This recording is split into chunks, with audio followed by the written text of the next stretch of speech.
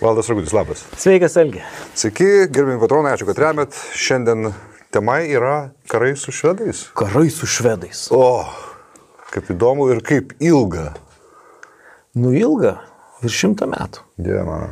Jeigu taip jau bruto imti, tai gali ir 150 metų priskaičiuoti.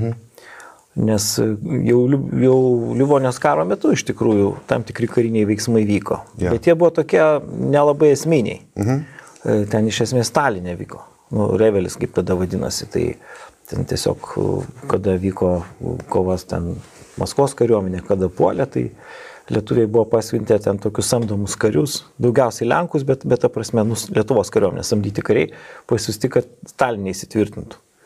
Nu tai ten nelabai jos priėmė, Talino miestas, reiškia, jie ten šiek tiek pasistumdė ir paskui galų galę švedų atvyko įgulą ir tas visas karas baigėsi. Toks trumpas epizodas, bet šiaip su švedais mes tada nelabai kariavom dėl to, kad karas vyko tarp Maskvos ir Lietuvos ir pačios Livonijos.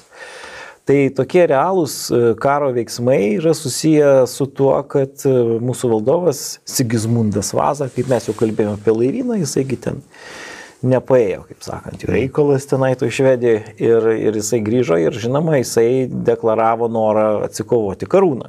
Nu ką, kiekvienas karalius turi teisę daryti, jeigu iš jo kažkas tai atėmė. Na, o mūsų komandai tai be abejonės svarbiausia ta Livonija buvo ir ta šiaurinė dalis, nes jau visą kitą mes kaip ir valdėm, tik tai va šiaurinė Estijos dalis buvo tais prie švedų.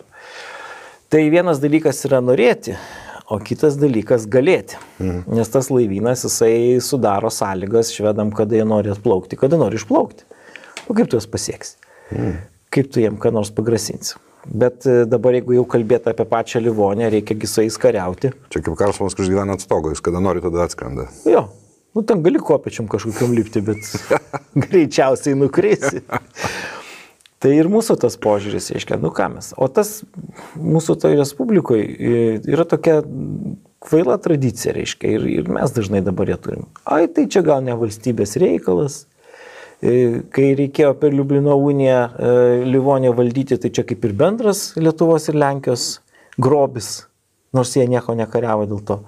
O jau 17 amžiuje reiškiasi, tai čia tarsi lietuvių reikalas. Nu tai va.